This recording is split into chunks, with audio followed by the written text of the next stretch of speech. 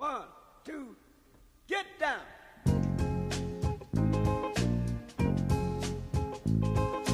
Paid the cost to be the boss.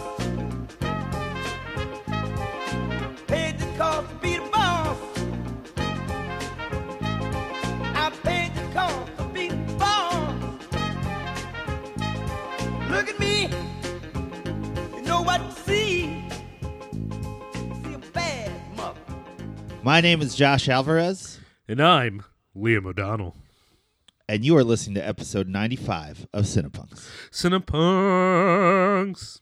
How's it going, listeners? What's going on? Oh, wow. It has been a bit, but we're excited to be virtually together for your enjoyment. For your listening pleasure. Yeah. We what's weird is we've actually gotten together in real life now twice and not recorded. That never happens for us. Yeah, I also forgot to get a t-shirt from you that I left in the back of your car. Oh, is that what that was the t-shirt that was on the box? I thought you were going to put it in. I thought you put it in. Yeah, the house. I was like, I'm going to put it in the house, and I didn't. Listeners, Liam and I hung out, and it was awesome, and I was so psyched. And we ate Bear Burger. It was so good. I had never had Bear Burger. Oh, It's man. a little on the, if you're a burger purist, all right. Okay, it plays fast and loose with the word burger. I'm just saying, yeah. If you're a burger pure, if you're one of these people that's like the traditional burger is the best burger there is, this is not the place for you. But if you're like, hey, what if I had like a bison burger and I wrapped it in kale? Well, not kale. Was it kale or was it collard greens? And I got all kinds of crazy, weird bacons and sauces on it. Then this is the place for you. It was very good. Super very much fun, enjoyed super my fun. burger. Yeah, we did that right before we went to a screening of Pet Sematary. One of the many things we'll be covering on this glorious episode of CINEPUNX. But what are we talking about? Episode 95 of CINEPUNX. Oh, I'm glad you remembered to say it because I don't know if that's good. I said it at the top. I wanted to make sure, but I wasn't sure. Maybe a little redundant, but I'm sure no one minds. And this episode is a tribute to who? What are we doing? We are doing our Larry Cohen episode. Now, if you're a listener to Horror Business, you know me and Justin did an episode of Horror Business where we talked about Larry Cohen movies, but that was just like a dipping our toe in. And at the time, Larry Cohen was alive, so it seemed a little less, current. But when Larry Cohen passed away, we thought we haven't really talked about his movies on CINEPUNX, and honestly, he's done a lot of different kinds of stuff. So let's jump into something. Yeah, and so and this he's also personal friends with your favorite Liam O'Donnell. Stop it. So we'll get into that story in a sec here. But we're going to be covering Black Caesar and God Told Me To. God Told Me To. Oh, man. What a movie. Mm-hmm. I think they're two movies that kind of show a little bit of the breadth of Cohen's filmography. We'll talk a little bit about Cohen, his career. I also asked a question on Instagram for people to let me know what their favorite Larry Cohen movie is. So we'll see if there's any responses to that. I think right now the only response is Justin Lore, but we'll see if anyone else got back to me. But yeah, I mean, social media, baby. Social media. I know we're so good at We're so good at it. Side note, if you're good at social media, send us an email, cinepunx@gmail.com. Side note, we're totally joking when we say we're totally good at it. We're so bad. It's not. We're so not good at it. Yeah, we're too old. We're too old. No, I try, but it's just like Liam's Twitter is always popping. That's for sure. But as far as us being a communal social media leg, not so good. I don't think my Twitter is popping. I don't think it's quite lit as the kids say. I don't understand these words you're using. So which episode is this? 96? 95, man. 95. So episode 95 is brought to you, as all of our episodes are brought to you, by our lovely supporters at Patreon. We just posted our first Patreon exclusive content. Actually, wow. I can go ahead and say this. By the time this episode airs, we will have 2 pieces of Patreon exclusive content. One is the Q&A from our Starfish, our screening that we hosted, which we're going to talk about in Whack It on Track. Another is a special episode from the folks at Wine and Cheese. I'd love to tell you what they did, but I don't know. They just sent it to me. I don't know what it is yet. I haven't listened to it. I literally have no idea what I'm about to post. Yeah, we love on the those internet. guys so much. We love those dudes so much. I want to say thank you Joey to and them. Mike, love you guys so much. So we're in the midst of thanking our Patreon supporters. Let me finish that. Thank you. Right, do that. We have some new supporters on Patreon. Thank you for supporting us. Please tell your friends about the show and about our Patreon.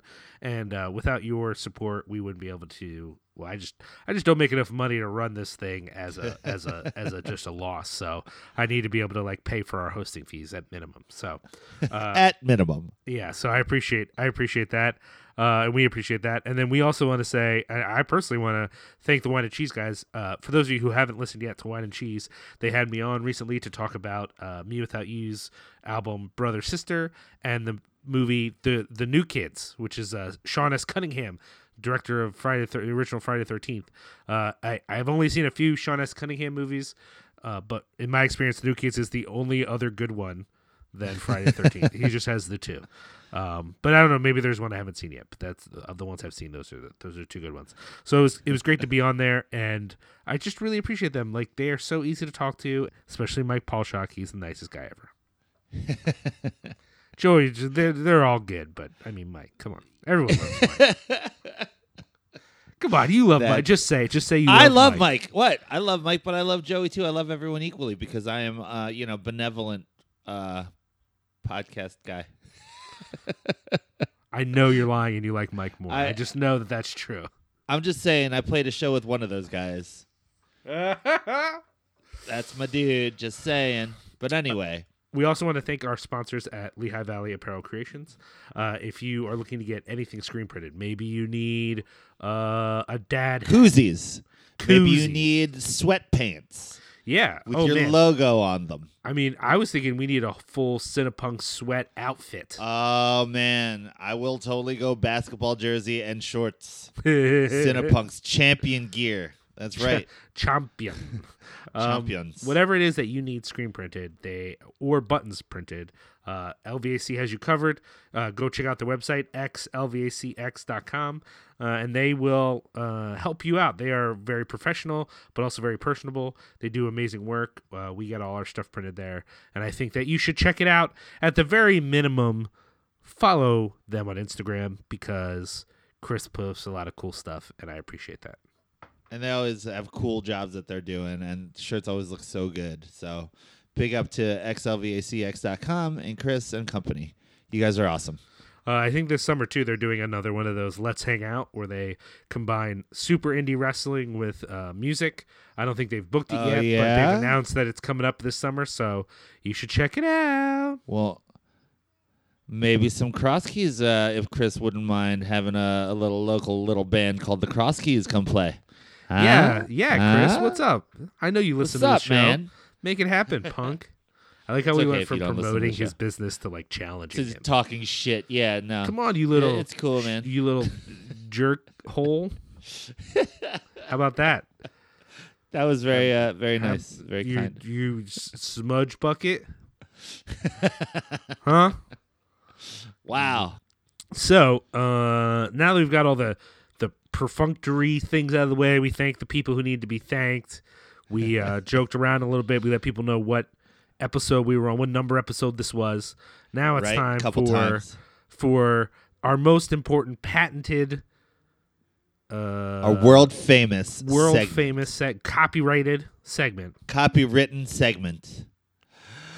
Whack it on track. Oh, Jacob, you're gonna have to fix that in post. That's gonna have to fix. No, that's not fine. Just leave it. Actually, just leave it the way it is. I think it was fine. It was authentic. You know what I mean? I'll take authentic. I know.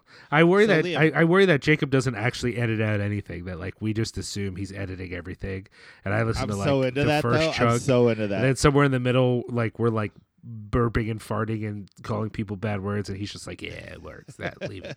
It's raw, man. We're here for the raw podcast verite. Podcast verite. Yeah, that's really, really good. Podcast verite.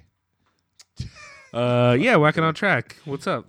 This is also, by the way, guys, this is also how me and Josh catch up with each other, because like this is how we like pay attention to each other's lives. Is like, what have you done interesting that you want to tell me about? That's interesting. Well, funny you should mention, Liam. Some of us pay attention to other people's social media presence, which is how I know your Twitter's always popping, man.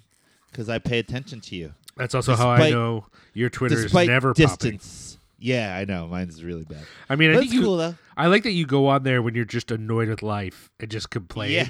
So that's amusing for me. I don't know if that'll gain you many followers, but who cares?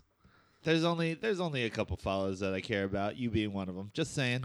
I appreciate that. I appreciate that. But anyway, so what have you done, Liam? Well, recently that is whack I'm still and or on track. I'm still trying to think of things that I've solely have done. So let's mention some of the things we've done together. One we alluded to earlier was our screening of Starfish, huh? Oh man, dude, that was one of the greatest nights of my life. Oh, I'm glad you feel that way. I mean, like, honestly, that was one of the greatest weekends of my life. I had a really awesome weekend that weekend, and that was like the perfect cherry on top of 2 days of excellence for me. Let's cover that whole weekend for you, and then we'll jump into that screening and whatever. What happened for you that weekend? So that weekend, Cross Keys played our first show outside of the New Jersey, Philadelphia area, and we played in Brooklyn Saturday night at Gold Sounds. And we played with our friends in Herjaza, which is my friend Frank Staplefeld. If you remember the band Murdoch from Long Island, he was the singer for that band. He's part of that whole CR crew. I think their drummer was in Most Precious Blood, all these like kinds of, heralded New York bands. But we played with them. We played with another band called Chilton. That was really awesome. Their drummer is a singer. And we played with After the Fall, who are from Albany, upstate New York. So it was a pretty good bill. It was pretty fun playing outside of, like, where we're used to playing and all that stuff, and it was cool. And then the next day, we played with one of my most favorite bands, Strike Anywhere, at the Neshaminy Creek Brewing, at the brewery in Croydon, Pennsylvania. And it was one of those cathartic moments where I managed to sing for a band that I've been a fan of for 20 years. And, like, I've been friends with those guys for, like, a long time. And, we've always chatted up whenever they've been in town and all that stuff. And it's always really fun. And it was pretty interesting to hear Thomas and Garth be like, yo, I didn't know you could sing. And I was like, yes, I can. Still debatable, but thank you for the compliments. And it was just one of those things, man. Like, you know how it is when someone tells you how much they like the art that you make, and it's someone that you look up to and you, like, are way into. And... like, no, I've never had that experience, so I don't know about that. Oh man, you should try it sometime. It's really cool. Yeah. But so Thomas is one of those dudes that, like, I've been a fan of his since Inquisition, and, like, they're one, like, the first tattoos I ever got was the Inquisition heart and all that stuff. You know what I mean? And we've been friends for a while through my friend Joe Operhall and Anna Hartle, and we've corresponded and just been homies, you know what I mean? And after our set, he came up to me and he was just like, yo, man, your lyrics are beautiful, but not as beautiful as your voice. And I never knew that could come out of you. And I just started crying. He hugged me. He's like a 4-foot tall white dude with dreadlocks. He gave me a hug. And I definitely wept into his dreadlocks because of the kind words that he was saying to me.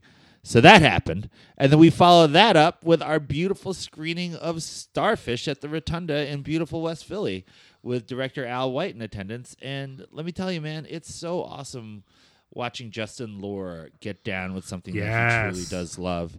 I mean, like, the movie was amazing and mind-bending. I really loved the movie, and I really enjoyed talking to everybody. But watching Justin go off on a movie that he loves so much, that to me was the most perfect part of the evening.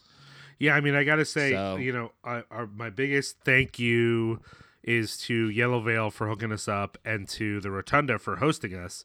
But also thanks to everyone who came out. Not everyone who came out listens to Horror Business, I think. So I thank people on there already. But I just want to say on here, too, in case this is the only one you listen to, thank you for coming out. Thank you, everyone who posted about the event. But I think me and Justin and Josh all want to say thanks to Al. He showed up. Yeah, we're at this weird, awesome. crumbly venue. We're doing, the audio is not quite 5.1. The situation is real unorthodox. We're in a room where I watched a guy jerk off during Rocket from the Crypt. Where I thought I got my nose broken during American Nightmare. Yeah, we're in a room where I saw Adam's package cover no less than 6 Mountain Goat songs for no reason. It's so weird. So yeah, it's not exactly your average cinema experience, and Al was stoked on it. There was I think this is one of the better shows he's had was with us, and just getting to hang out with him, and we're all weirdos, and he was very cool with us, and he was very much of our tribe, I felt. there's definitely like a sense in which we were trying to be hospitable to him, but also he was open to that. He was open to us trying to do what little we could on a Monday night to make it a good night for him and for us. So, Josh, I want to hear a little bit more. What did you think of the movie? And because I know me and Justin have already talked about it a good deal on Harvest. The movie was so beautifully shot, and it's right up my alley. It's massively depressing, but it's also ethereal, and it feels like a movie out of time. You know what I mean? Like, it's got this own sense of its own mythology, and I really, really loved it. I thought that just the way he executed some of the emotional notes were very effective. And then using music in addition to the storyline to tell this story, even though he didn't actually like use like song kind of things, you know what I mean? Like, it still was very much the kind of movie that I'm totally here for. So I really loved it. I thought it was shocking. I thought it was brutal, but I also thought it was gorgeous, and I thought it was beautiful. I really, really loved it. I'm so glad. I mean, if you hadn't liked the movie, that would have been okay. Yeah. Al was very clear. Not everyone's going to like the movie. And, I very much appreciate the people who came out to check it out who didn't necessarily like the movie. That's fine. I'm glad that you were willing to come out and see it and be a part of it. But I'm glad that you liked it because I feel good that I got to bring that into your life. Yeah, man, dude. And like, there were people there from DC. There are people there from a certain breakfast club. There was a bunch of wildly diverse people there, and sure. I really also appreciate people coming and talking to us at the table where we were selling the shirts and stuff. And it's funny because you do things like a podcast, and you feel as though like I don't know about you, Liam. I mean, like, you definitely get a lot more response from like general public than I do, but oftentimes I feel like I'm just like kind of shouting into the void kind of thing. You know what I mean? And people coming up to me and just talking to me at the show, at the screening, and just being like, hey, man, that was awesome, and I really like listening to you and Liam talk and all that stuff. That definitely hit me like right in the heart piece, man. That was awesome. So thank you to the people who reached out and were happy to talk to me in person. It's nice to see and hear your voice. I definitely agree with you. I will say I want to encourage people to hit us up on social media more. I think we actually have more listeners than we have social media audience, which I get. Like, I don't know that everyone who likes the show is like a big social media person. And, we've already said that we're really bad at our social media. So I totally understand that. But feel free to hit us up, especially if you want to talk about stuff. If you want to ask us questions, you want to make a comment, you want to like insert your opinion into something. That's what that's for. And then Josh, I'll try to encourage him to pay a little more attention to that too. So that it's not just me replying to you, but Josh can be a part of those conversations too. I will say. Speaking of which, Go ahead. Another thing that happened also, aside from the Starfish thing, is that Cross Keys opened up a show for Mr. Dave Hawes last Thursday.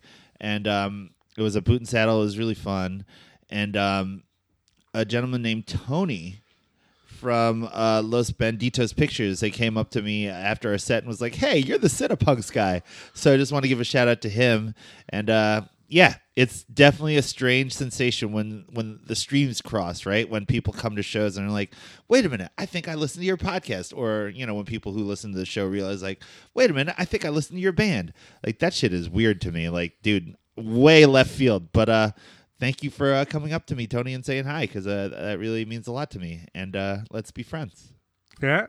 That's cool.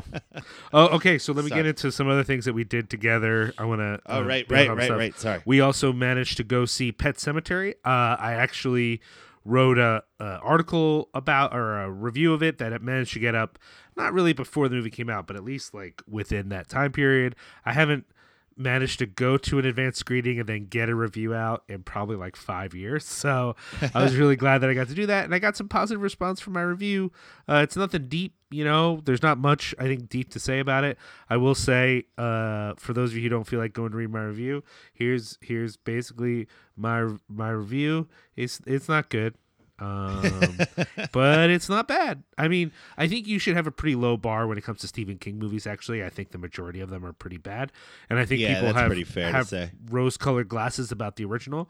I think the original is super creepy. It has some really effective creepy moments, but overall, it kind of doesn't work. And it's not one of my favorite horror movies or anything like that, but I have a nostalgia for it because it was on cable a lot, and I would watch it a good deal on cable. And I really think there are certain things about it that I love. This movie changes things, which I think some people are bummed about. I was stoked on the changes. I was excited for the changes, but then I don't feel like the changes did anything meaningful in any particular way, and that was upsetting to me. I wanted the changes to matter more. I wanted the movie to be funny enough longer because I didn't feel like I got to know the characters enough to care about what was happening to them. And I didn't like, there's a couple of moments that I think, I might be reading this into the movie, but there's a couple of moments I thought really only work if you've seen the other movie. Oh, like what parts? When Judd comes in and kicks the bed. Oh, yeah. And that whole scene, yeah. I feel like that whole thing is like, we're going to cut his foot. We're going to cut the foot. But what are we going to do? We're getting that Achilles tendon. Yeah, just we're going to do it. But when's it going to happen? And we're going to play. I don't like that. I think like for some people that was cool or funny. And I did not think that was funny. I also thought like we all knew it was stupid to put the change in the trailer. There's a major plot change. For those of you who haven't heard about it yet, there's a major plot change. I won't tell you what it is. Yes, I will. I don't care. It's in the trailer. The girl dies instead of Gage. The daughter Ellie dies instead of the toddler Gage. The movie hints that it's going to be, after putting it in the trailer, which one of them dies. The sequence is set up where it could have been the one, but it turns out to be the other. Why? That's stupid. I think they do that because of the other movie, and it doesn't need to be. I thought that whole sequence was real cornball. All that being said, there's other things I like about the movie. It's just the whole movie I didn't love.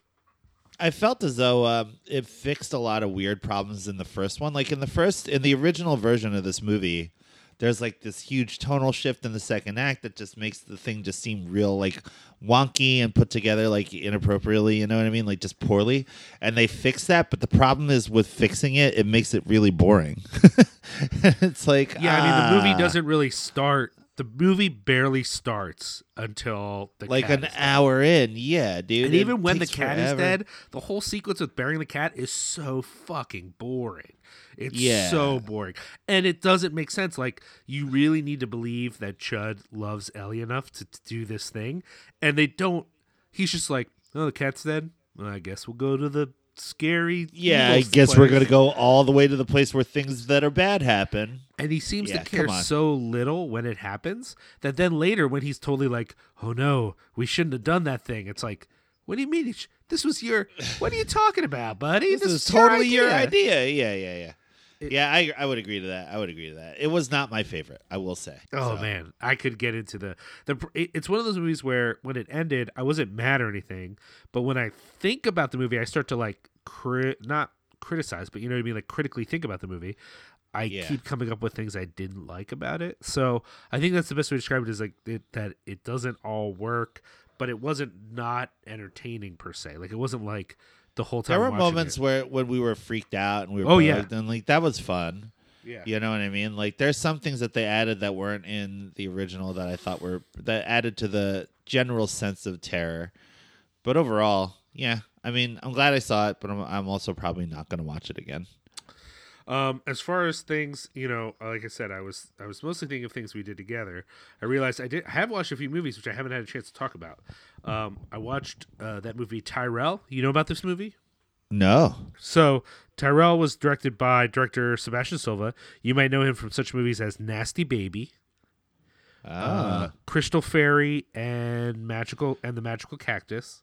Oh man. The Maid, Old Cats. No, have you seen any of these movies? I've seen Crystal. What was that one called? Crystal Fairy and the Magical Cactus. Yeah, I saw that one. Tyrell is the same sort of. I actually liked that movie a good deal. I really liked Nasty Baby a lot. Character-driven, awkward movie, but it has a lot more dread. I mean, it seems like Silva's big thing is like telling stories about people who are kind of like naturally outsiders. And in this situation, Tyrell is a bit of an outsider. And there's two reasons he's an outsider. On one hand, he's an outsider because he goes to this reunion weekend for basically he wants to get out of the house, and he has a friend who is going to this weekend of his like close friends. And so Tyrell is like, oh, I'll tag along for that. And the guy, yeah, this will be fun, whatever. And so that's already awkward, especially it's like an all dudes weekend and they're getting drunk and they're doing whatever. But then also Tyrell is the only, I keep saying Tyrell, my bad. This is a microaggression I'm doing.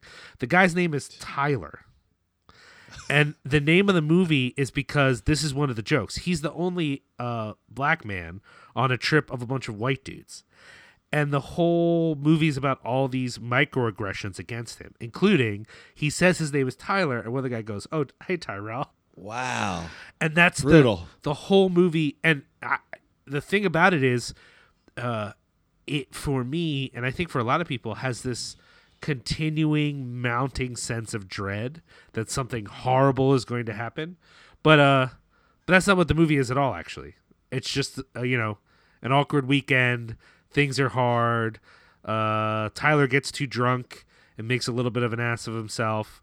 But also all these dudes he's hanging out with are kind of shitty. It's really about a movie.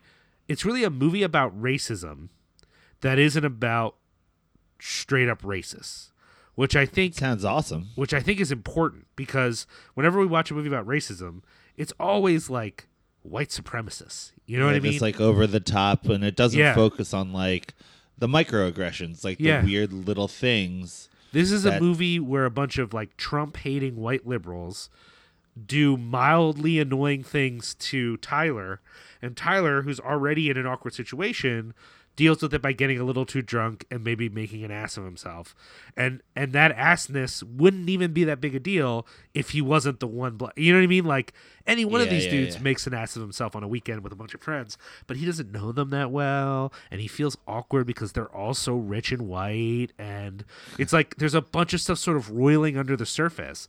And it's the same sort of movie he's made in a lot of other ways about people for whom race wasn't the thing, but for him, that's what it was. I mean, he didn't just happen to make a movie about this. He wanted to make a movie that had all his same themes of awkwardness and alienation, but wasn't about people who are awkward and alienated because they're weirdos or because they're, have social issues, but someone who's having it forced on them because of society. And that's really what this is. This should be a movie in which, I mean, you could argue this is a movie in which nothing happens. I would argue that that's not true. But this should be a movie in which nothing happens, only Tyler's not white. That's the thing that happens. Wow. He's not white, and that makes all these things that should just be normal feel real awkward and real tense. And more so for Americans. I watched an interview with the director, and he was like, Europeans think this movie is like kind of tense but mostly funny, and Americans think this movie is like a slightly less scary Get Out. Is Michael Cera, but like, that wasn't his goal. He wasn't trying to make a horror movie. In the movie, Jason Mitchell, who you might know from Straight Outta Compton, Caleb Landry Jones, who was in Get Out, Christopher Abbott, who I think used to be on Girls, Ann Dowd has a very good cameo, as does Reg E. Cathy, and who else is in this? Roddy Bottom. Anyways, it's good. It's like I said, it's tense, but it's not tense. It's not tense like because at any moment they're going to murder Tyler or Tyler's going to murder one of them, which is how we usually think of movies that are tense. Two more really quick, and then I want you to get on yours. I finally watched Anna and the Apocalypse. How was it? That's the musical, right? I loved it. I bring it up only. I'm sure lots of people already know it's great, so I'm not saying anything new.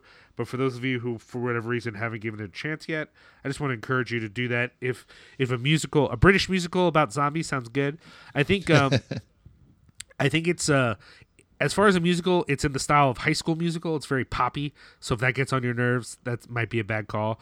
And it's very much more of a musical than a zombie movie, even though there's some awesome bloodiness to it. I think it's not that scary. It's really just a setting for a musical. So I'm okay with that. I thought that was great, but I could see where that might not be your bag. And if it's not, then maybe don't check it out. Maybe skip it. And then but I thought it was hilarious, by the way. And I finally saw The Favorite, which I had not gotten a chance to see. I haven't seen that yet either. Oh, dude. Yo. Yeah. get I on like the that favorite. Yorgos Lanthimos. Yeah, I was yeah. going to say, Yorgos Lanthimos, I mean, I've only seen 3 of his movies, but those 3, Dogtooth, The Lobster, Awesome. and Awesome. The Killing of a Sacred Deer. Killing the Sacred Deer. Yeah, great. All 3 of those movies are magic. Now, I hear he's done good movies before Dogtooth. I just haven't had a chance to watch them yet. But just on those 3, I'm like, amazing. Watch The Favorite. And it's definitely not as overtly psychotic as those 3 movies. It's not quite the what am I watching and why am I watching it sort of craziness. Oh, man. But it's still so good. And the performances, it's like almost like he's one of the few people who, by restraining himself, it almost feels more crazy in a way, if that makes sense. Because suddenly we're in a world of rationality. So then some of the crazy stuff that people do in that world is even more like, what is happening? I don't understand. So I very much liked it. I thought it was amazing performances. I'm sad I didn't see it in a theater when it was still a relevant thing in the theaters, but I'm glad I got to catch it. That about does it for me. I guess I will mention I've mentioned this other places, but I just want to bring it up again. The new Solange record kind of came out to little fanfare. People don't care. You are loving that record. It's so good. And the videos have been good. I think people need to give it a fair shake. And I also like the new songs from that band Fury. I like the new Fury songs, but the album's not out yet. So I'm hoping that rest of the album is as good as the new songs. That's it. That's all I got. What about you, Josh? Nice. So on track, I played that record release show for a fellow cinephile and writer for Cinema 76, Andrew Friedman. He's in a band called Bakerman. And Aspect Ratio was supposed to open that show. It was at Boot and Saddle. But unfortunately, my bandmate Carly got sick that day, and she could not play, so I had to play solo. And, I held it down, Liam. It was cool. I would have preferred to have... I would have preferred to have... Because we had a whole thing planned, and, unfortunately, she was so ill that she couldn't come make it out, so I had to do it on my own. Couldn't do all the gimmick stuff that I had planned. But it was a really fun show, and there was a moment in the show during my set when I was about to play a Jawbreaker cover, and I was like, "So, anyone go see Jawbreaker last week?" Because they just had played Philly, and like literally almost everybody I knew was at that show, and nobody at this show was at the Jawbreaker show. So it was like actual cricket sounds, and it was really uncomfortable. And so I still play the Jawbreaker song though, anyway, so I don't care. But it was a really fun night, and I Like the Movie guys came out, Dan, Scully, and Garrett, and it was pretty awesome seeing them. And they, it's funny when you know people from like the movie scene, but they don't know that you're a singer, or like they don't know the punk rock world that you also inhabit. So seeing them there and being able to perform for them meant a lot to me as well. So that was cool. And then like I said, a couple days later, I played there with Cross Keys. And it was funny, too, because it was the same sound guy. So the dude was like, "Weren't you here a couple days ago?" And I was like, "Yeah, man. Nice to see you again. You know what's coming." And so we got to open for Hawes. And I don't know if you know my history with Hawes, but I'd played his first solo show in 2009, in March of 2009. So yeah, I think I remember that, actually. Yeah. So like he and I had been friends for a very long time because he was in a band called Step Ahead, which was like my favorite Philadelphia hardcore band back in the day. And my friend Dave Adolph, who's in Cross Keys with me now, he played bass in that band. So like I followed them around. They're like my favorite band. And so it was really cool to finally get to play with Hawes. Like now he's got this new record coming out, and it was pretty awesome. It was a really fun experience. So that was definitely on track. And then I saw Shazam with Melani, and that was awesome. How was Did that? You see it yet? No, I haven't had a chance to go. It's definitely got like a 2 hour and like 15-minute runtime or something like that. Like it's over 2 hours long. Felt like a heartbeat. Like it was super fun. It's everything that you want in an origin superhero story. It's got a lot of colors. It's beautiful. It's really fun. It's pops. You know what I mean? Like there's a lot of pop to it.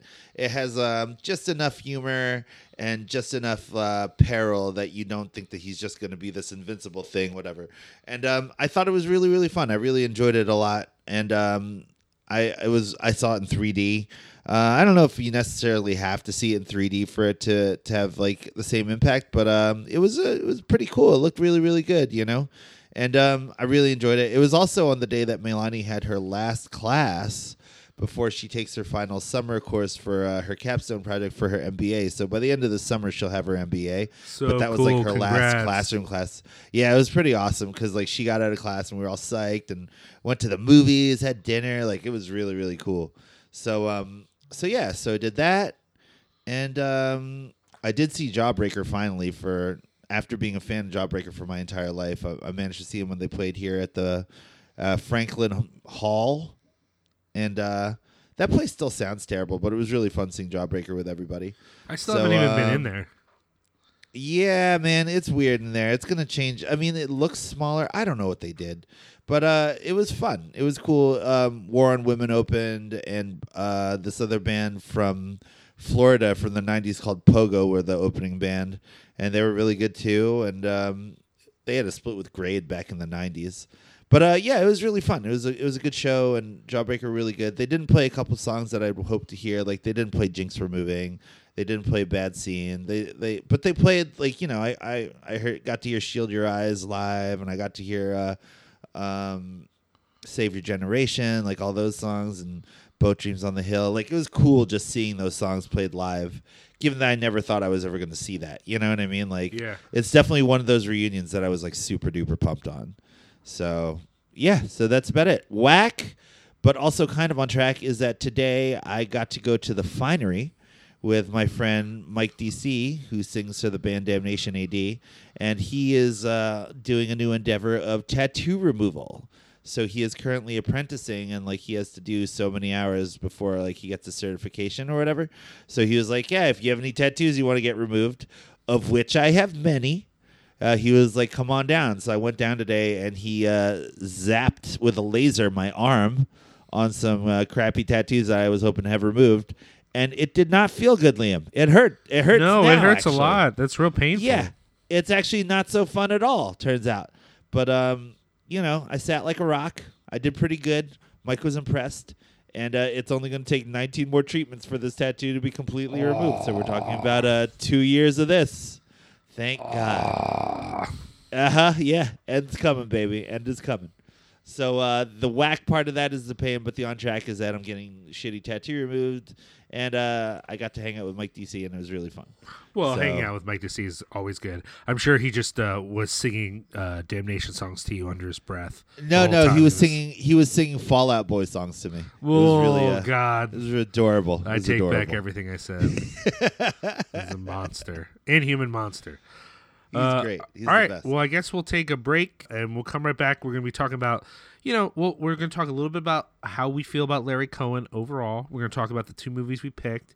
We're probably going to high five in the virtual space, sort of an astral, a sort of 2019 astral projection high five. Yeah. Yes. Yeah. As always, as we do. Yeah. Okay, after the break. Okay, be right back.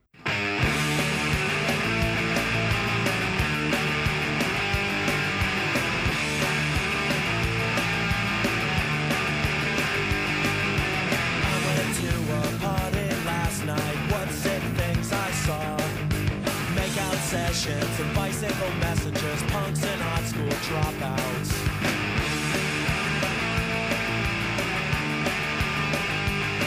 I ran into this guy I knew, hadn't seen in years. We went into the neon kitchen, stole a couple beers. Said his girl had dumped him, but was there with another guy. Said that he still liked her. All I could say was, why, oh, why is it always like this? Either you're too mean or you're too nice. Said I even cooked for breakfast.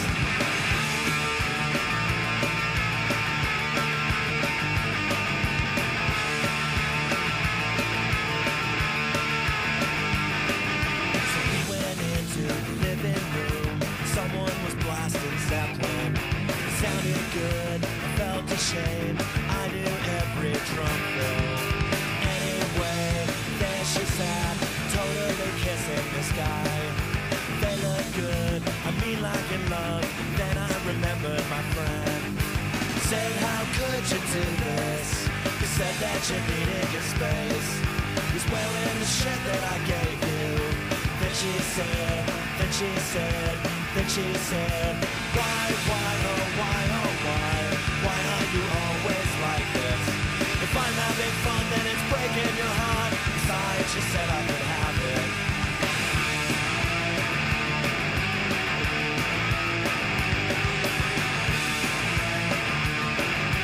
Then the cops showed up. And we are back. So today's topic is our Larry Cohen episode, where we have taken 2 Larry Cohen films and we pick them apart. So we picked Black Caesar and we picked God Told Me To. I So want to start with a question to you, Josh. yeah. What's your tell me about your life, your experience, your familiarity with Larry Cohen? Well, like the way people like us normally do, I found The Stuff. Right. And I found It's Alive, and I was like, oh, these movies are great. And then it was later that I realized, like, oh, man, this guy also did Black Caesar. Like, it's a very diverse palette he's drawing from, And God Told Me To is definitely different than The Stuff and It's Alive. And I honestly didn't really think about it until you had that meal with him that time. And Eric Roberts in Chicago, thanks to our friends at CINEPUNX and Josh. And, that's when I was like, oh, yeah, that's the dude. And then the next I hear is this, and that's a bummer. So, I didn't really have that much of a relationship with the films of Larry Cohen. I didn't even really think about it until now. You know what I mean? So, but that said, as it turns out, like, I love Q, the Winged Serpent. Like, I love these movies. Like, they're super fun, and I've seen them over and over again. You know what I mean? So yeah. So I guess the short answer is, yeah, he's cool. Now, did you watch the documentary King Cohen? I actually have not had a chance to watch it yet. Is it good? It's on Shudder right now. What's up, Shudder? Yeah. It's on Shudder. Yeah. And I liked it a lot. Yeah. Cool. I mean, for same, like Larry Cohen, I pretty much only exclusively knew the stuff for a while. It was just like, oh yeah, the stuff.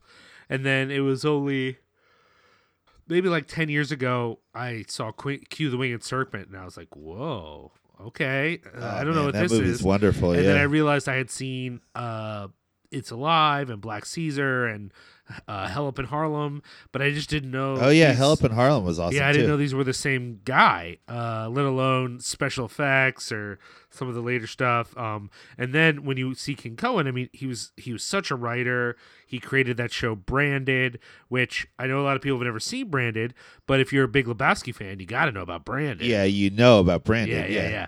That he created that. He created that NYPD show from back in the day. And then, more modern stuff too. Things like, Phone Booth and Maniac Cop and, a few different things he also wrote. So I just think he wrote Maniac Cop. Oh, yeah. Yeah. If you look so at his good. credits, we're a very director-focused culture, which I get. That's fine. That is who we are. But well, also, let's keep in mind that we're talking about Bill Lustig here, who, if you're a longtime listener of CINEPUNX, we love that man. It's true. So, it's true. But I just, all I'm saying is we tend to... not focus on the writers. Yeah, we tend to not talk about writers at all. And then Larry Cohen was this very sort of successful writer. So he wrote, just to give you guys a sense of it, all of his movies. He wrote Condor. He wrote Perfect Strangers. Of course, A Return to Salem's Lot. Where's some of the ones he wrote for other people? Okay, so Maniac Cop, Wicked Stepmother, Maniac Cop 2, and Maniac Cop 3, Guilty of Sin. Amazing. Body Snatchers, the 80s Body Snatchers. Right, the remake. Weirdly, Uncle Sam. Remember Uncle Sam? Oh, yeah, I do remember Uncle Sam. That was a horror movie, wasn't it? Yeah. He also wrote the It's Alive remake, and he wrote both Cellular and Phone Booth. And the funny story about Phone Booth is that this is an idea he actually was kicking around way back in the day with Hitchcock. Him and Hitchcock first conceived of this idea of a guy trapped in a phone booth with a sniper sort of keeping him trapped there, and they just couldn't get anyone to buy it. No one would buy it, and what ended up happening is he kept the idea for a long time and then finally was able to sell it, way into I think that's in the 2000s. So I just think that's like so 2010 or something. Yeah, I think that's so funny about phone booth is that what had been a cool idea when it was phone booths were ubiquitous becomes an idea about the last phone booth in New York, Amazing. And isn't it Colin Farrell? Wasn't Colin Farrell the dude? Yeah, in he's that the movie? dude, and Kiefer Sutherland man. does the voice, and it's a whole thing. In fact, I think Kiefer Sutherland became the voice because of Larry Cohen, because he only wrote the script, but then in the first dailies he got to see them, and he's like, this guy you got sucks. And so I don't think he suggested Kiefer Sutherland, but he like pushed them to get rid of the guy they had, and then they got Kiefer Sutherland. And that movie really only works because of Kiefer Sutherland. Like Colin Farrell's fine, but Kiefer Sutherland really sells it. The movie. Right. Anyways, so just the thing I appreciate the most though, if you see King Cohen, is that Larry was a guerrilla filmmaker, that he didn't pay for the rights to anything. He never got a permit. He didn't get the appropriate permits. Yeah, or never got a anything like permit in his life. I mean, if you see the part of King Cohen where they talk about Q the Winged Serpent, he paid them to shoot in the Chrysler Building, but he like barely got that, and then he didn't get any permits for all the gunfire. So it wasn't like live ammo, but it's like blanks, and they're shooting all these blanks, and so of course the casings are falling off the friggin' Chrysler Building. So they called the cops on him because it was like they thought there was a terrorist attack in New York. It's crazy. Amazing. And while people, I have to watch this when movie. the people were down there and running around afraid because of all the shells, he had them film the people running. He put that in the movie. So that's like part of the production value of the movie. And he did that all the time. Like, we're about to talk about Black Caesar. Black Caesar has this climactic scene where Fred Williamson gets shot on the street. In the middle of the street, yeah. That was and no permits. Not only no permits, but no actors. The only actors in that scene are the two that we recognize, Fred Williamson and this guy. There's all these people like checking on Fred Williamson, interacting with him. These are not actors. These are just people that happened to be on the street when they were filming. It's crazy. It's crazy what he can get away with. Amazing. Yeah. So, genius. Yeah, I think he's great. And as Josh alluded to, I got to meet him.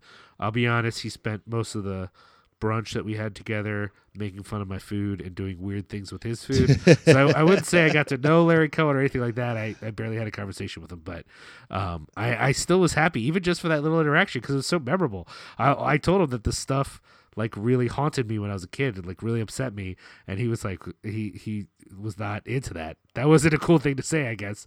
And then he made fun of my He was not food. psyched on that? No, he was kind of like, oh, and then I got, I ordered biscuits and gravy for brunch, and he was like, talk about the stuff. What are you eating? Oh, that's gonna haunt me. And then he spent the rest of the brunch pretending to be afraid of my food. That's amazing. It was a near That is psychotic hilarious. moment. I gotta say, if you want to know about it, that whole thing happened because we did that episode with Eric Roberts. If y'all go over to the Eric Roberts is the Fucking Man podcast, not only do we have the interview we did with Eric Roberts, but we also did a debrief. The next episode is us just talking about the experience, and me and Doug go in about our brunch with Larry Cohen and Eric Roberts. It was that whole thing was crazy. So awesome. I've that thing's so rad. Oh my gosh. Anyway, okay, so. What a life you've led, Liam. What a life. That's all I'm saying. Oh, stop. So awesome. Oh, stop. Yeah, so Black Caesar. Liam. This is why did you pick Black Caesar? I picked Did I pick Black Caesar? I think I kind of picked Black Caesar, but I also said, would you rather do Black Caesar or the stuff? And you said Black Caesar. But I'm glad we did Black Caesar because I think it sort of shows more of the breadth of his films. For me, Larry in King Cohen is very clear about this movie. He was contacted by Sam Arkoff, who's a producer who funded a lot of Larry's movies and was a big exploitation producer, and he just hit up Larry and said, "We need a black movie. Black movies are doing well." Which that might sound crazy to y'all if you aren't familiar with the history of blaxploitation, but let me tell you something.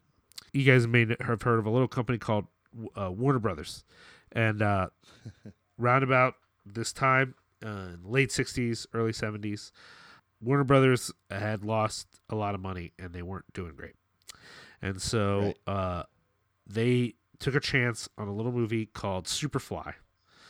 And Superfly made all the money. Like it made insane amounts of money, unconscionable Yeah. amounts of money. Like no, and I say that not because I think Superfly is bad, but it's more like Superfly, much like you could argue like Get Out is evidence that you could have a black-led horror movie and it do really well, and you could have a movie that's making fun of white people and white people will go see it. But Superfly just proved something that you could just have a black action movie and that would be cool. Now that became its own genre, and you could make a strong argument that Black Caesar is not even really a blaxploitation movie. I think It's more of a gangster movie, period. You know what I mean? I will Like, say, it doesn't have all Sure. the tells of blaxploitation movies as I know well, them. okay, I think it falls over into a blaxploitation movie because it is a straight gangster movie, but it is a gangster movie in which our main gangster is motivated almost as much about getting over on the man being the white man, as he is by success. You know?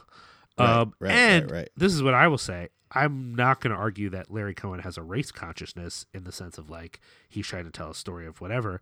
But I do think there's a critical edge to this movie that Larry Cohen adds in, which is maybe less about how black or not black the character of Black Caesar is, but his abandonment of his roots.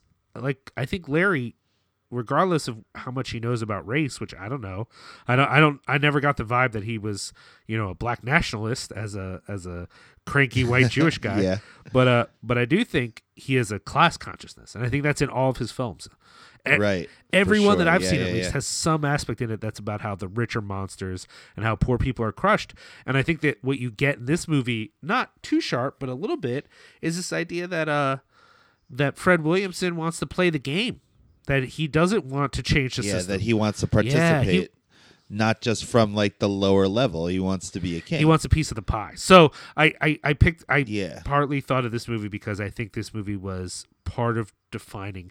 72 Superfly comes out, 73 Black Caesar comes out. This is a pretty quick turnaround, and it's iconic for New York. It's iconic for a certain kind of filmmaking, and I think it set the tone for a lot of these movies in the future, and it certainly kicked off in a real way Fred Williamson sort of doing a lot more of these movies. Yeah. So yeah, I don't know. It's up there for me in the pantheon of blaxploitation movies. Like it's up there with Willie Dynamite for me. It's up there with like you said, Superfly, Shaft. Like I like this movie a lot. This wasn't my first time watching it, but I really do love this movie. It has been a long time since I've seen it, so I forgot large portions of it. I definitely had a positive memory of it.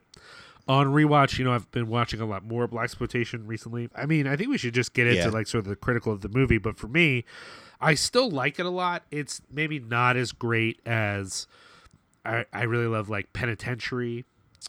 I really love Penitentiary's good. The Spook Who Sat by the Door. I really love Wonderful movie. The Monkey Hustle or Sweet Sweetback's Badass Song. Even stuff that has a more of a gangster feel to it. I really like Trouble Man. Have you seen Trouble Man? I think I saw it.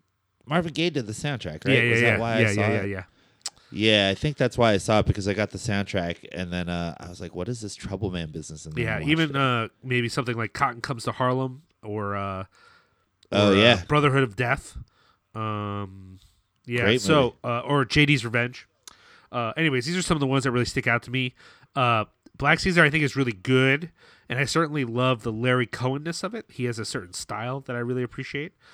I think the problem is when I first saw it, I was less attuned to gender things.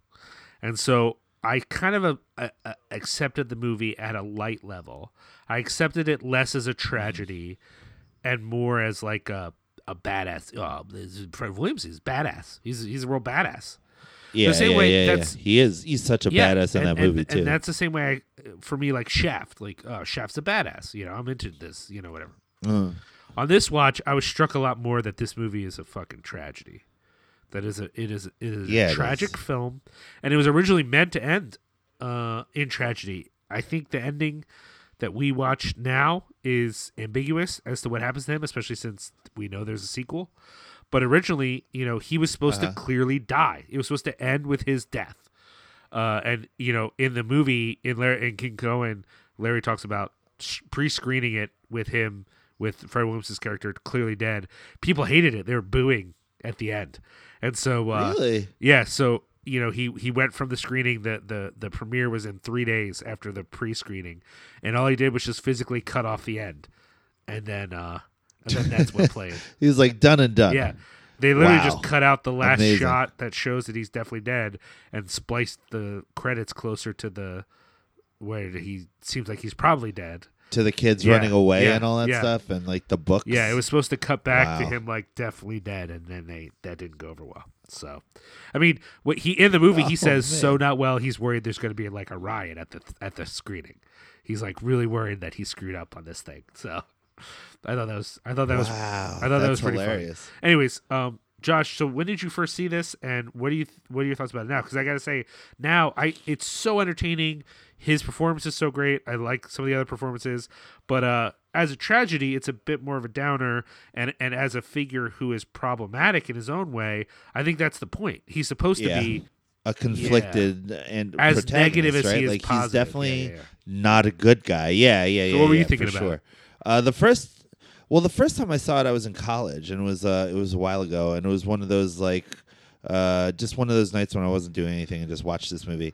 And I remember thinking at the time, like, yo, this is the kind of gangster movies I like. You know what I mean? Like, I love blaxploitation movies, and I love this kind of like, I definitely did not think of it as a tragedy going in on the first time I saw it.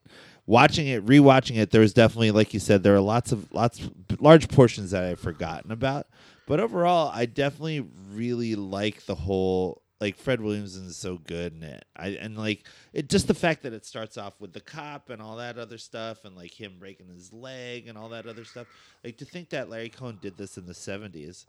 I mean, I know that that's like right off the heels of civil rights and all that stuff, but also like to watch it in 2019 and you realize like, yo, this is the same struggle. This is exactly, the things that people are dealing with today. And so watching in 2019, it definitely felt like it didn't feel displaced. It felt like relevant, and it's also a lot of fun. That's the Right. thing. It's a fun movie. You know what I mean? Like, it's an entertaining movie, and it's just fun seeing him like on the rise, and like the whole scene in the Italian restaurant where the dudes jump in from the roof, from the ceiling part there. From like the outdoor ceiling, that part is so great. And then they're sitting there with the dude, so menacing while still being like evil. You know what I mean? I really, really liked it. I really thought that it was well acted, and I thought that it was a really good movie. I really enjoyed it. For those of you who haven't seen it, we start with a young kid who's a shoeshine boy, and A shoe shiner. and he has a rough interaction with a police officer, and he kind of decides that he's going to turn his life around. And then we fast forward to modern times, modern then, which is not now. And Fred Williamson sort of starts to get a foothold in the mafia criminal organization through a series of like murders. Just keeps killing off people for other people.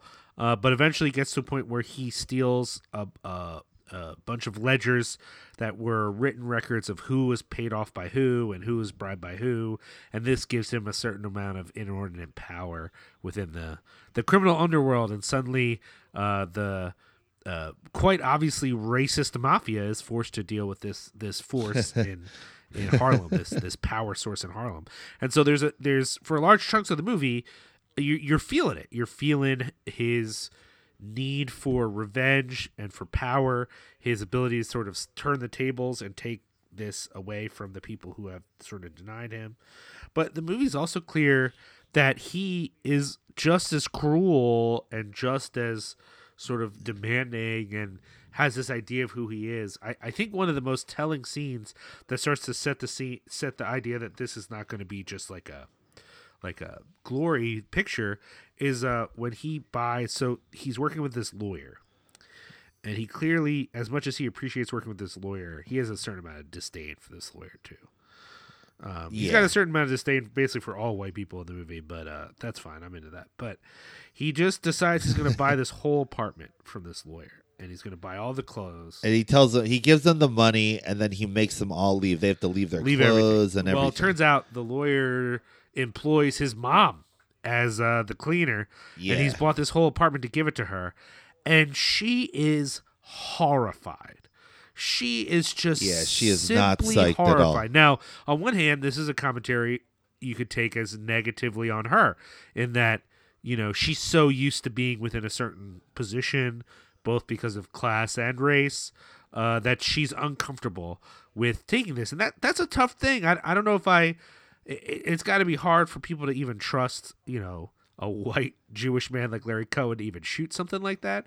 But I think what's also in that scene is not just this pain, this historic sort of racial dehumanization. I think there's also a suggestion that Fred Williamson's character, Tommy, he doesn't know what his mom wants. He thinks because what he thinks she wants is less about her and her desires and more about him making sure she is now respectable, or that they've taken stuff from the white man and all this, whatever. It's all around his revenge, which is about his ego. And so like if his mom wanted that place, that might be a baller move, but he has no concern. In fact, the scene makes it really clear. He hasn't even talked to her in so long. She doesn't know what he does or where he is in life that he could even do this thing. And then you get the sense that she is not happy to see him, like in a way that she is like afraid of him in a sense, you know what I mean? Like it feels as though she sees him and then she has that meltdown and it's like, whoa, she is not psyched to see her son, man. That is crazy. I think so. It also sets like the tone that he is just a bad dude. You know what I mean? Like not a good guy. And when he steals the ledgers, the club where he goes to steal them, there's a woman there who's playing piano, and he has her play while he murders all these people to sort of cover the noise a little bit, and then he just takes her, Yeah, it's brutal by the arm. Yeah, and just she's gonna be his now, and I guess there would be this. Well, but this is what's brilliant about Larry Cohen, right? There's a way to do that suggests he's just so virile. He's such a tough guy that she just whatever. But throughout the movie, Larry wants us to know that she is not necessarily a willing consort. That she is with him to some extent out of fear. Out of fear and out of the threat. It's not like an attractive thing. Now, I'm not convinced. She's not like wooed by his money and power. And there's even a very, as he's sort of at, maybe a little too entranced with his own authority, there's a very, it's not brutal, but an uncomfortable rape scene that that I very much, my first response to was like, why does this have to be in the movie? However, when I thought back on it, I thought, well, it wasn't excessive. We didn't, it could have been a lot worse, especially considering the way a lot of those things were handled at the time. But I think it does function very well to remind us that, like, we might be in love with this dude and who he is, but this is not. I mean, I guess this is a theme, right? In a lot of these gangster movies, is that this isn't about giving us a hero. This is not. I mean, I would argue. There's still a lot that's heroic about, say, Superfly, even though that's also a mixed character, and especially a movie like Trouble Man, which I love Trouble Man, but Trouble Man is very much about glorifying Trouble Man, even though he is a bit of a misogynist as well. But in this movie, I think you have to be not paying attention to think that this is part of the mythos of how great he is. I think these scenes... Yeah, or that he's even a good dude. I think these scenes are... Yeah, you have to not be paying attention. Yeah, I think these scenes are meant to remind us that he's not a good dude. That being said... It's a very nuanced way of telling a story. It's very, very thoughtful and very insightful, I think, while still maintaining like its weird element of like excitement. Yeah. So it kind of speaks to the skill that Larry Cohen had behind the camera. Well, and I think that's sort of his vibe, right? Like, these aren't layered, sort of nuanced movies, but he's such a compelling storyteller that inevitably he brings something more out to what would be a very basic thing. I mean, we talked a little bit earlier in the episode about Q the Winged Serpent. I mean, that's just a monster movie, right? But it becomes a movie about the Michael Moriarty character and his grudge against the city, and the scene where he's sort of giving the city his ransom to tell them where the big bird is, and he's just like, it's cops like him that put me away, and that was a bum rap. I mean, I did the second one, but that whole scene, there's so much going on there, and I think that's sort of what is Larry's vibe, is that he's not writing super complicated narratives, but he brings out a lot in the story he's telling. I think Black Caesar, he brings out a lot of subtleties that tell the entire story. Yeah, exactly. And works with the actors, right? Like Fred Williamson is, obviously the focus, but I think he gets good performance out of a lot of actors. Yeah, but then the guy from Five on the Black Hand Side's in there. What's his name? D'Urville Martin. And there's so many like interesting characters in this movie. Yeah, period. Julius Harris is in this. Like playing these roles. Don Pedro Coley. There's a lot of cool people. Yeah. And it's easy to focus. I mean, this is, like I said, the kickoff of blaxploitation, so it's easy to focus on the black characters. But all the white guys in this that are meant to be, gross, they're good at that. Art Lund as McKinney. He's a great villain. Like, he really owns that in a very real way. He's great. He's so good in this. Yeah. It was awesome. So yeah, it's a dark movie. I wouldn't say it's. I mean, we both have fun with it. It's not fun. It's not a mindless sort of romp. It's very much like has some dark themes, even if there's not a lot of subtext going on either. I really appreciate it too. I guess I should mention this as well before we wrap up here. Gloria Hendry is Helen, his less than willing love interest in the film. And she is unbelievable, and she ends up being the one who kind of helps with the turnaround on him. Yeah, that whole section is so brutal, but again, he kind of has it coming, right? The title is not random. The story of Caesar is the guy who takes power and screws over enough people along the way that they eventually turn. And then eventually gets murdered by his peoples. Yeah.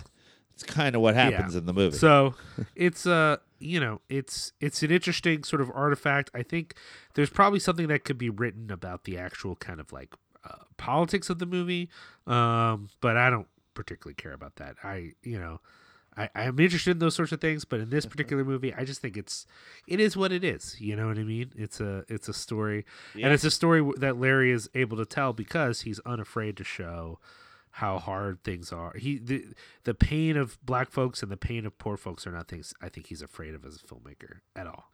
And it's that kind of boldness that that embodied the 70s, but only the directors that were brave enough to go there.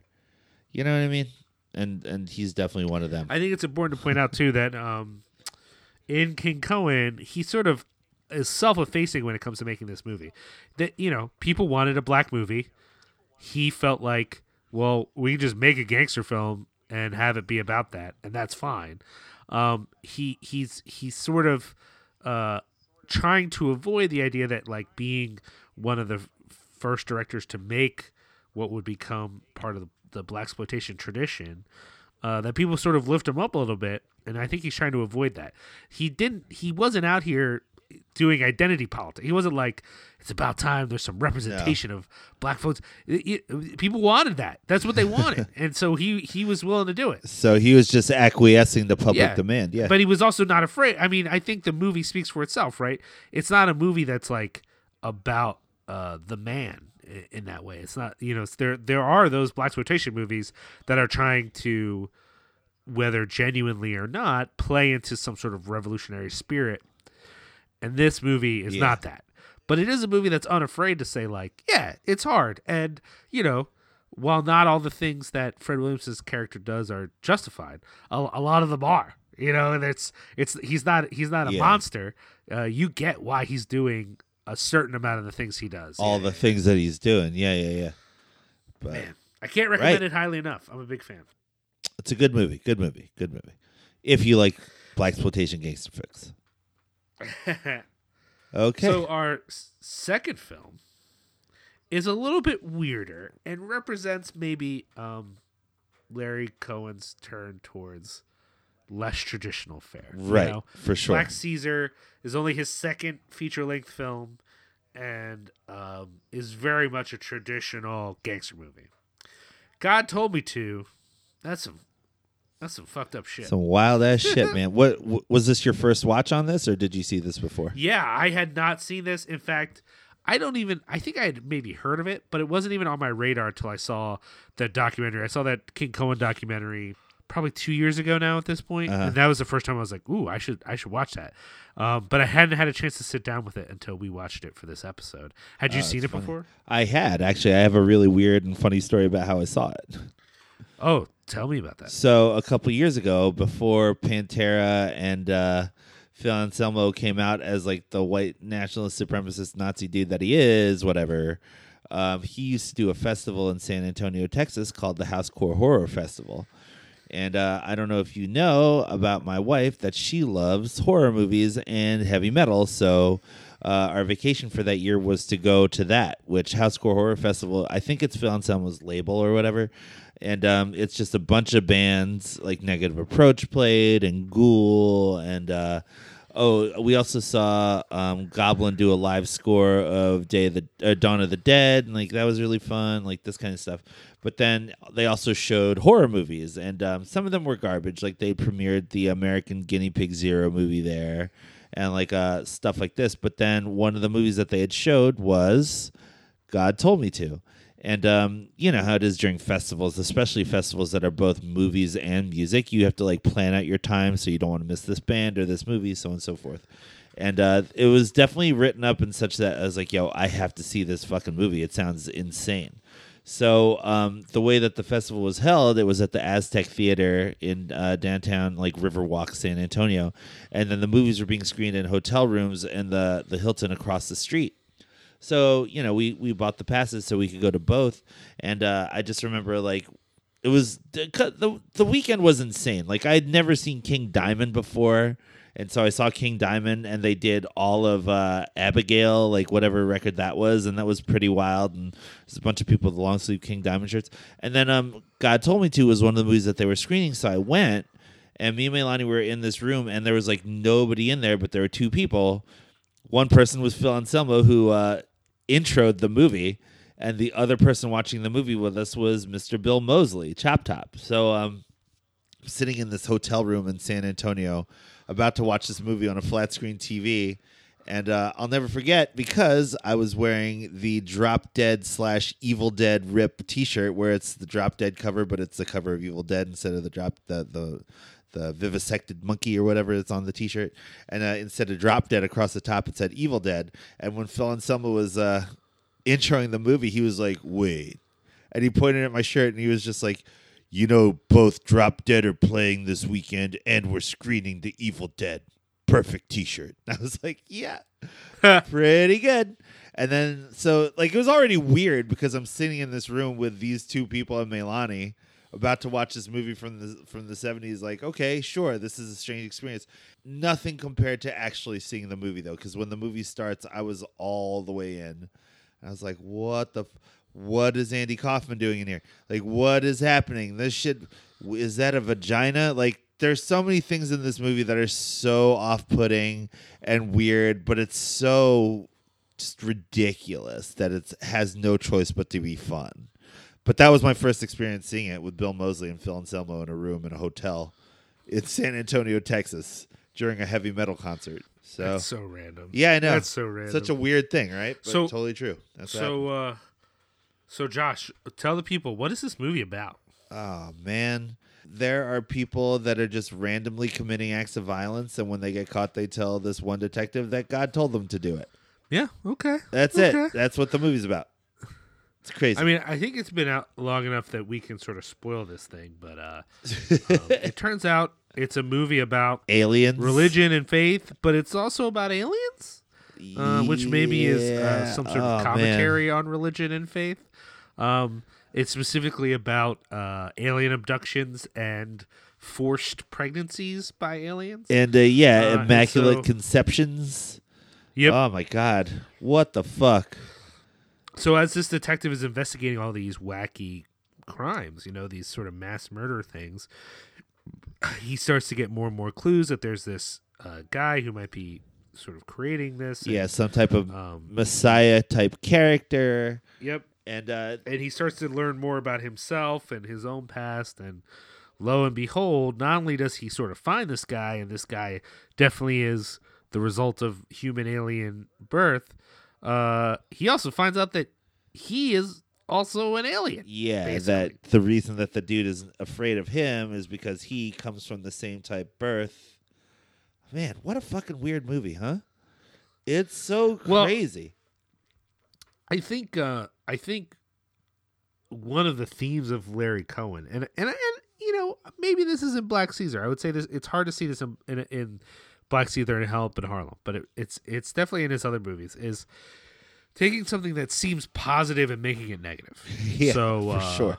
This movie, it's very much faith. You know, Yeah. it's. I think now we're all very comfortable with the idea that faith is a bad thing.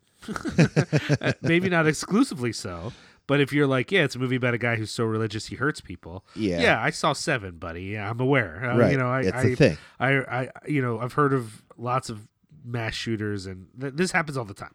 But when Larry was doing it, it was a thing. You can see this in other movies, like The Stuff. You know, the yogurt is bad. That's whatever. Or let's say The Ambulance. Ambulances are where you go to get help, unless you're in the movie The Ambulance and you got to get away from that ambulance. But you know, it's alive. You know, right? What is more harmless than a baby? Well, except for this baby. This baby, Whoa. that's crazy. It's a claw. Yeah, that shit is fucked up. I think this is not his only theme, or you know, every movie's about this, but it's one of his classic major Larry themes. Cohen fare right here. Yeah. Yeah. And so this is sort of what this is. We're getting an exploration of faith. I mean, this character, so in a way, this movie is so much a weird sci-fi exploitation movie. It's just oh my God, just saying strange. those things. A sci-fi exploitation movie. What the hell is that? You know what I mean? Yo, that happens. Crazy. Man. That happens. It's wild. Go down the way. I mean, this is actually we should mention this is a funny thing that we're doing, because to me, Larry Cohen is definitely an exploitation filmmaker. But sure. you like him. Yeah. And you tend to hate exploitation, which I think is wrong, and you just haven't seen enough of it. Also, yeah, that is your opinion. Yes, this is true. But I think this movie definitely counts. It is very much in that sort of grindhousey style, and yet it takes very seriously the questions it's asking around faith, even if it's using it as grist for a pretty ridiculous movie, a pretty ridiculous concept. Yeah, for sure. You know, this idea of this cop that he's struggling with his own identity as a person of faith, that he is so. Besides the fact that he is investigating these series of murders, we also find out he's got this young girlfriend. Yeah, and she has very much in glasses. love. Yeah. She does have glasses, true. And she thinks that he is trying to talk his wife into a divorce because they're so Catholic or whatever. But of course, that's not it at all. That his wife is more than willing to get a divorce, but he can't handle it. He can't be with his wife. He can't not be with his hot girlfriend, but he can't handle the idea of a divorce. Right. That's a Catholic if I ever heard one. My man is conflicted, to say the least. Yes.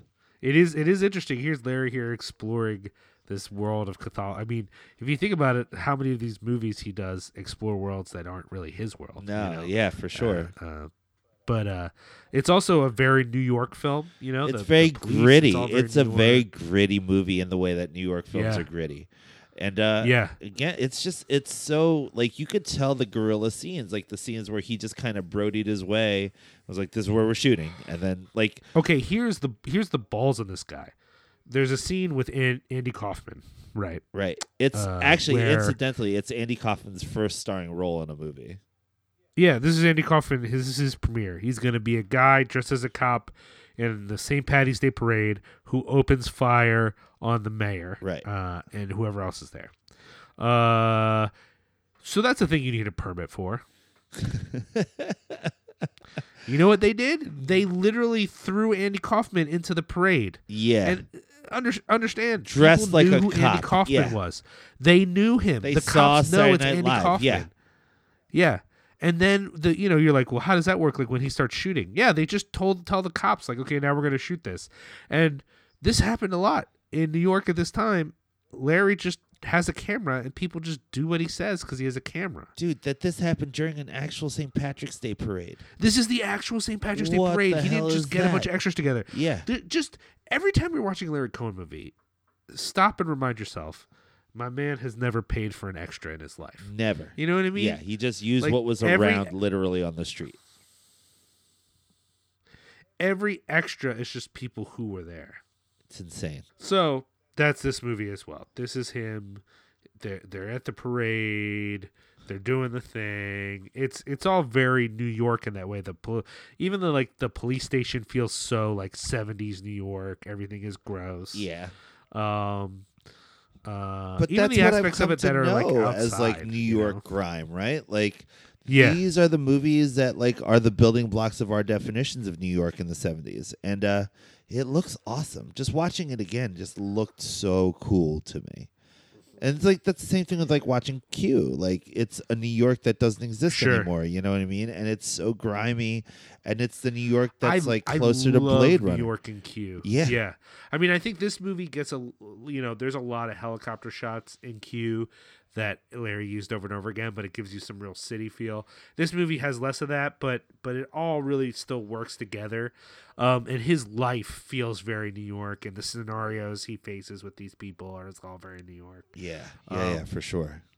It's like a Beastie Boys It's super record. effective, and I really think, that's funny, and I really think it's worth pointing out too how much it does with like. There's like no special effects in this movie. Yeah, no, for sure. There's like some. The most effects you Yeah. get is like a super hot like filming with like the oranges and the yellows when they show that dude. But other than that, that's it. You don't get anything in this movie like that. And we've talked about it being crazy, and that happens. There's a scene where the detective is talking to a guy who murdered his whole family, and the guy's so nonchalant about it. And, Yeah. God just told him to, and whatever. Okay, sure. But it gets crazier and crazier with various big socialites, Wall Street types being controlled by this alien. But also when he finally has a showdown with the alien guy, the alien guy has a vagina on his stomach and wants him to like impregnate him so that they can make a whole like army another race and all this other stuff. Human of them. alien hybrids. Oh, so weird. When I say it's crazy, I mean it's crazy. Yeah, it goes off the rails and it stays there. And then just the final scene with him going into the mental institution, he's like, well, God told me to. It's just so crazy. It's insane.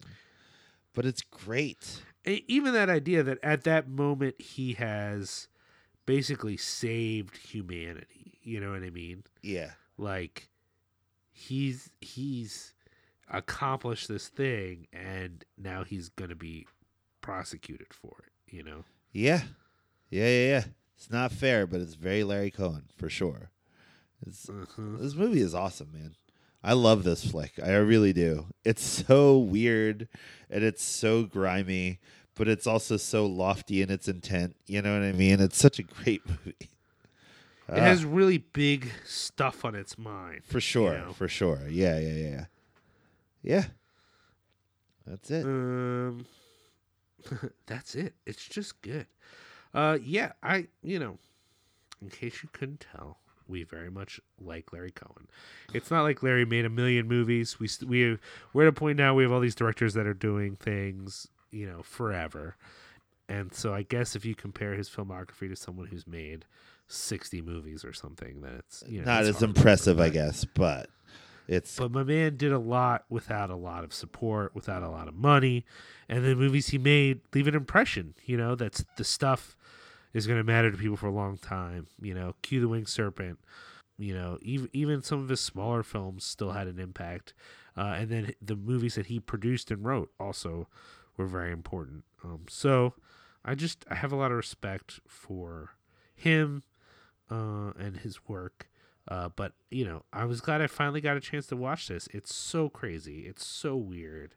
And it really represents how, Larry was kind of like a workhorse director, but he brought crazy storytelling to his movies. Yeah, for sure. He's definitely an iconoclastic individual, for sure. Yeah. Pretty awesome. Rest in peace. Anything else you want to say about this? Yeah, I mean, obviously, rest in peace, Larry Cohen. If for some reason you are unfamiliar with Larry Cohen, go watch some of this stuff. Maybe like us, you've definitely seen the stuff, but there's other things you need to see. Definitely check out the breadth of his production, of the stuff that he's made, because there's so much and it's so broad. So do yourself that favor. If you liked the stuff, which you probably did if you're listening to this, definitely try his other movies. Yeah. And there's still ones I want to see. Like, I've never seen Bone, his first movie. I've never seen Special Effects. What's the other one? Original Gangsters. Oh, right. Yeah. I love that he did that Original Gangsters. It's really funny, yeah. Yeah, so there's a few things he's done that I haven't had a chance to see. So I'm still going to try to catch some more stuff. So that's our Larry Cohen episode for now. We'll come back to more of his things. Josh, where should people find us on the internet? You can find us at CINEPUNX on the Twitters and on the Instagrams as well. It's at CINEPUNX. And Liam is Liam Rules at Liam Rules on Twitter, and I'm the Pogi Fat Boy at Pogi Fat Boy on Twitter. So you can follow us there and follow us along and tell us what you think. Any and all feedback is appreciated, of course. And thank you to everybody for listening. Yeah, go on the if you use iTunes, rate us there. Rate, review, us subscribe. you Yes, listen. Yeah. It's the currency anywhere by which you're listening. Yeah, definitely subscribe. Definitely give us a rating. Those things, unfortunately, do count for something. Check out. We just finished up a drop for my T-shirt company, Rough Cut. We have a new one coming soon. That's going to be really great. Yes. Probably by the time this episode drops, it'll be out. So exciting. So check that out. And yeah, thanks to everyone. And please do me a favor. Do the whole team a favor. Check out some of the other podcasts on the network. We recommend them all to you, and they could use your support, your attention, and your recommendation to your friends. So I guess that's it. Also this weekend, if you're in Philadelphia, hopefully this episode will be up by then. I am playing. Crosskeys are playing the First Unitarian Church on Saturday with Kill Verona and Breaking Pangea, and then we're also playing Ortlieb's on Sunday with the same bands, which was a breast cancer benefit, I believe. So that show sold out real quickly. But if you're at any of these shows this weekend, and just come up and say hi to me, I'm really approachable. And your eyes are not playing tricks on you. I am the CINEPUNX guy as well. It's hard for people to recognize you now that you are so svelte and sexy. Well, it's just follow my voice, as they say. Follow my voice. But that's it. Episode 95 is done. Thank you to everybody for listening, and we will catch you later on down the road. Okay, see ya. Smoke bomb.